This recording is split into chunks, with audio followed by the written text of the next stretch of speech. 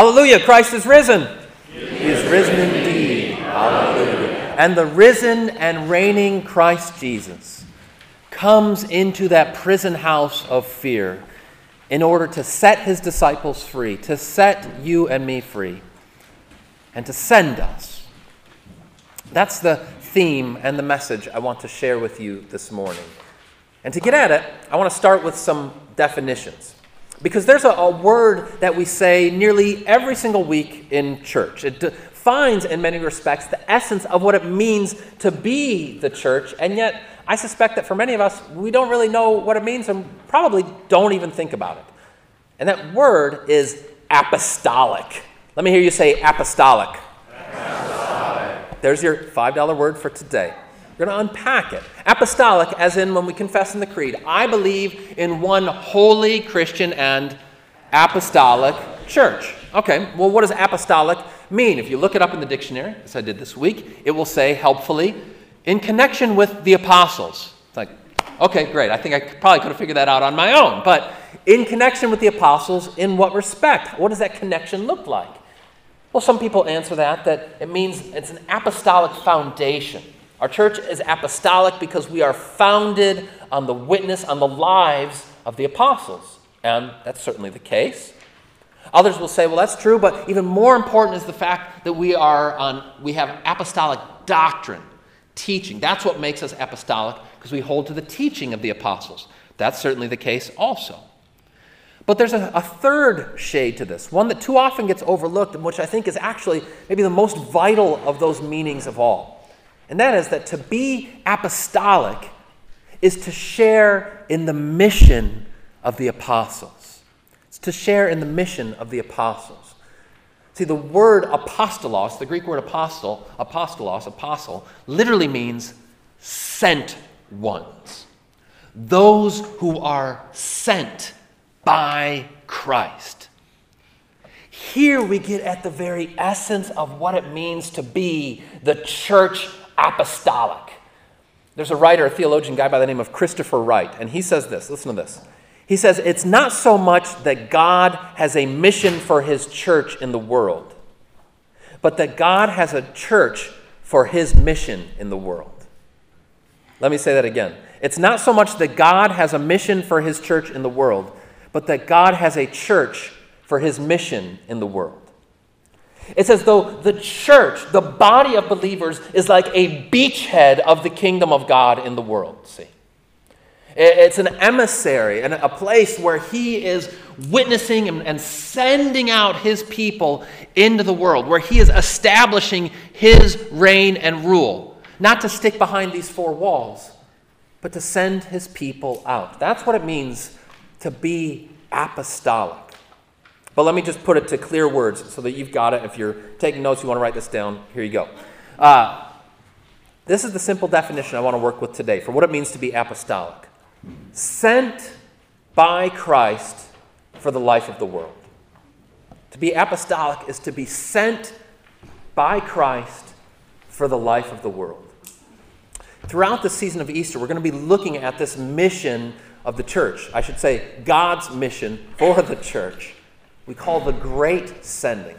Today, I just want to start with this most basic level of what it means for us to be apostolic, to be sent by Christ for the life of the world.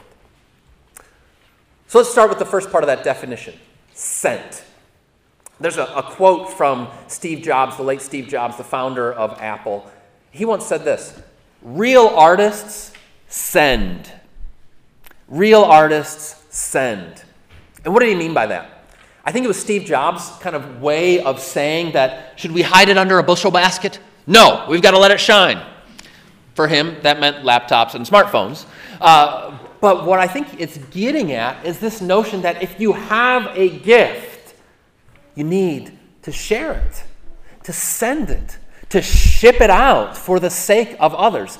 That's the way that gift is truly realized, is in the sending. Now, we have a God who is a real artist. We have a God who is a God of sending. We see this pattern throughout the Scriptures. I wrote about it a little bit this week. But our God is a sending God. It's a pattern that's established at least as far back as Moses and the Israelites. When God sees his people in slavery, he sends Moses in order to deliver them. Going on from there, when they fall into all manner of disrepute and when they are struggling and finding themselves enslaved in their own sins in a new way, he sends judges, Gideon and other deliverers, in order to set them free. He sends Isaiah and the other prophets. I always thought that was a good name for a band, by the way, Isaiah and the prophets. He sends Isaiah and the other prophets in order to give his word of forgiveness and release. Sending. This is who God is. And this sending finds its summit in his Son, in Christ Jesus. It says in 1 John chapter 4, "In this is love, not that we have loved God, but that he loved us and sent his Son to be the atoning sacrifice for our sins." Jesus is the preeminent apostle, the preeminent sent one. And the Father, who is that great artist, who is the sending God, has this labor of love that he sends to you and to me. I think this is important, especially when we're thinking about God's mission in the world, is that it ever and always starts in you and me. Sometimes there can be this temptation for Christians just to focus on all that we're going to do out there, and it can burn you out if you don't recognize and realize day by day that this sending is first and foremost for you. It's for you. The love that Christ has for you. And it occurred to me this week that there is another definition of send. We don't use this as often. But to be sent is to be so filled and overflowing with love and affection. It's like that old song, that soul song from Sam Cooke. You remember this one? You send me, darling, you send me. Come on. Honest, it's true, honest, it's true, honest, it's true. God sends you first in that foundational meaning that he loves you, that he fills your cup to overflowing. Honest, it's true. So to be apostolic, first and foremost, is to be sent. Sent by the Father, filled to overflowing with his love. Now, you are sent also by Christ. Sent by Christ. And here's where the words of Jesus in today's gospel get downright terrifying and startling. Because what does he say? He says, just as the Father has sent me, even so I am sending you. Let me hear you say, even so. Even so. Those are the scary words, y'all. Even so. Because God has sent Jesus into the world, and now he sends his church in that same way. See, the body of Christ is an extension of the mission of Christ in the world. The body of Christ is an extension of the mission of Christ in the world. It's interesting, if you read the book of Acts, which is all about how that mission continues. In Acts chapter 1, verse 1, the author Luke says, "And now, O dear Theophilus, I wrote to you my previous gospel, the account of all the things that Jesus began to do." All that he began to do. You say, wait a second, but wasn't he done at the end of the Gospels? You know, the curtain fell and happy ending, and that's it? It's like, no. He's just getting started. And this mission now continues through you and me as his sent ones who are sent by Christ. That's who we are. But understand that to be sent by Christ is also to be sent with Christ. To be sent by Christ is also to be sent with Christ. We're not so much like postmen who are just sending out packages that we don't have anything to do with, right? You're just shipping something in the mail. You're more like ambassadors. It's a word we use a lot around here. You're more like ambassadors who are sharing in that authority, that presence of the one who has sent you. See, Jesus says, I am with you always. It's his authority.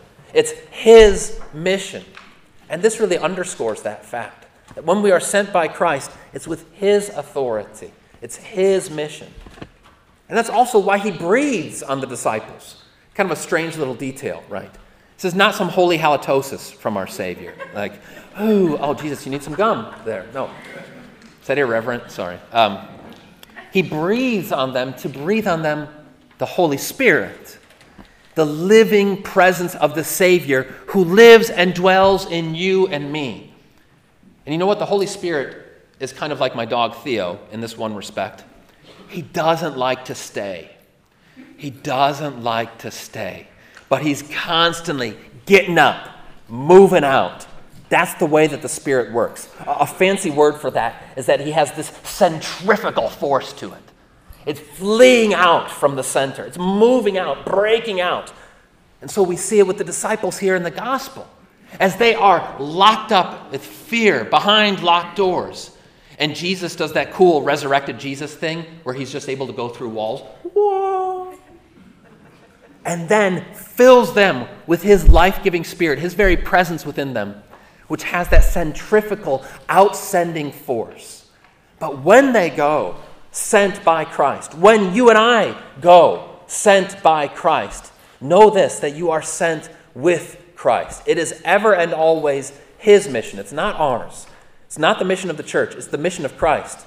And Jesus comes alongside and he's like, hey, you guys want to follow me? You want in on this? I'm carrying out a great adventure in the world, and I'd love for you to come along with me. You in? That's the invitation. That's the summons. That's what it means to be apostolic, is to be sent by Christ. But sent by Christ for what purpose? What's the content of this commission? Well, that's the last piece of that definition. We are sent by Christ for the life of the world. For the life of the world. To free people from the deathly prison of sin and guilt and shame, and to bring them into the life and freedom of forgiveness in Christ, the forgiveness that we so desperately need. Now, this mission, the purpose of this mission, is powerfully illustrated in the movie, wait for it, The Mission. You could have guessed that, but there it is. And if you haven't seen it, I really recommend it to you. An 80s movie starring Robert De Niro as this character Mendoza. And he is just this despicable character at the beginning. He is a slave trader, a mercenary, and a murderer. He kills countless of these natives who had become Christians under the ministry and outreach of this priest, Father Gabriel. Until finally, Mendoza, we see the depths of his evil and the way that sin has a grip on his heart when he kills his own brother. He kills his own brother. Now, that killing is in the context of a duel, and so actually, he doesn't have to go to prison for it. But Mendoza, Robert De Niro's character, he sends himself to prison, stays locked up, and refuses to come out. Refuses to come out. And this is the way that so many people are, that you and I can be sometimes. When we're overwhelmed with guilt and shame, we'd rather stay locked up in our sin than to be set free. In the movie, Father Gabriel, played by Jeremy Irons, he comes to that prison house where Mendoza is. And he invites him. He tells him, he's like, you don't have to stay here. And Robert De Niro's character says, no, there's no life for me out there. And Father Gabriel says, what if there is? I dare you to try. And he even calls him a coward. Sometimes when Jesus talks about the not only forgiving but retaining sins, that's when we need to call people out who are dwelling in that prison house and saying, you don't have to live here anymore. This is what the scriptures mean by repentance. It's that summons to leave the prison house, that God does not call you or cause you to stay in permanently. But then, and here's where I really want to go with this, we see Mendoza, De Niro's character, he takes him up on it. He comes out. But for his penance, he insists on carrying around this giant pack. Picture just this great big net, and it's filled with all of the armor and all of the implements of Mendoza's past life, symbolically and significantly. And we see them, and they're in the jungles of South America, and they are on this trek as they're going over and hiking, even hiking up waterfalls, and still Mendoza is carrying behind him this heavy bag. He's falling down, he's stumbling, but he insists on bringing it along. And some of the other priests are saying to Father Gabriel, like, he just needs to be rid of it already. He's like, I know he does, but he thinks that he's not ready to let go of it yet. And so he keeps on carrying that burden, as so many people do.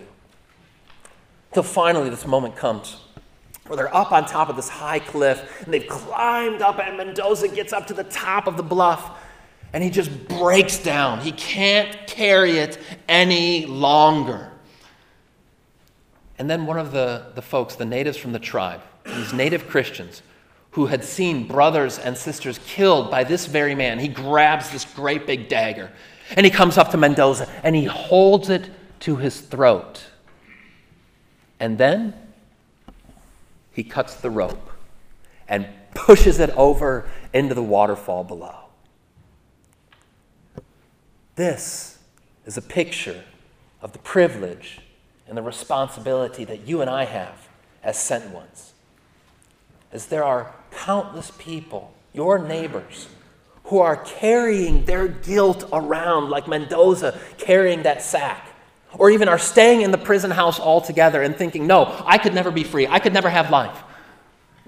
But Christ has come to set you free so that you might set them free. He sends you to send away sins the way that man sent away Mendoza's sins.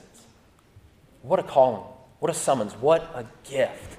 This is what it means for us to be apostolic. Sent by Christ for the life of the world.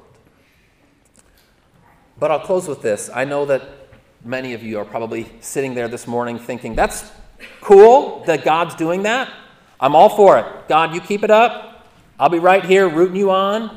Or maybe even rooting on, the professional types, pastors and that kind of thing. Like, it's good for you guys to be sent out. But as for the rest of us, not so sure about that. Well, let me say, first of all, that if you have that thought, you're in good company. Again, going back to Moses and the prophets again and again, they're like, God, can you send somebody else? Seriously? Like, this is not my gifting. This is not where my passion's at. And God's like, don't care. You're still going. But let me also share with you just briefly a story to encourage you also. About perhaps one of the greatest missionaries that the world has ever seen. A guy whom I'll call Diddy. And Diddy, he went over land and sea. He crossed multiple continents. In fact, he's credited with being the founder, the human founder of the church, like the church, period. Not any particular denomination, but the church in India and Sri Lanka. He went and he's proclaimed the gospel in the Middle East and as far as China, until finally he died a faithful martyr's death, catching a spear in his side, even as his Savior did. He was undoubtedly one of the greatest missionaries in the history of the church. And who is Diddy? Also known as Didymus. You know him better as Doubting Thomas. Doubting Thomas, who was brought to faith in our Lord Jesus and sent out, not in spite of his doubts and his struggles and his failures, but because of them. See, when God sends you and me out, he uses not only all of your good things and all of your strengths, he uses also your weaknesses. The baggage that you've been able to let go of, and maybe even the stuff that you're still carrying, the experiences that you've had. He uses all of that and sends you out in order to reach the world. We might not want it, we might not expect it, but even so, there it is. He sends you. Honest he does. Honest he does. Amen. May the peace of God that surpasses all understanding keep your hearts and minds in Christ Jesus. Amen. We stand to confess our creed.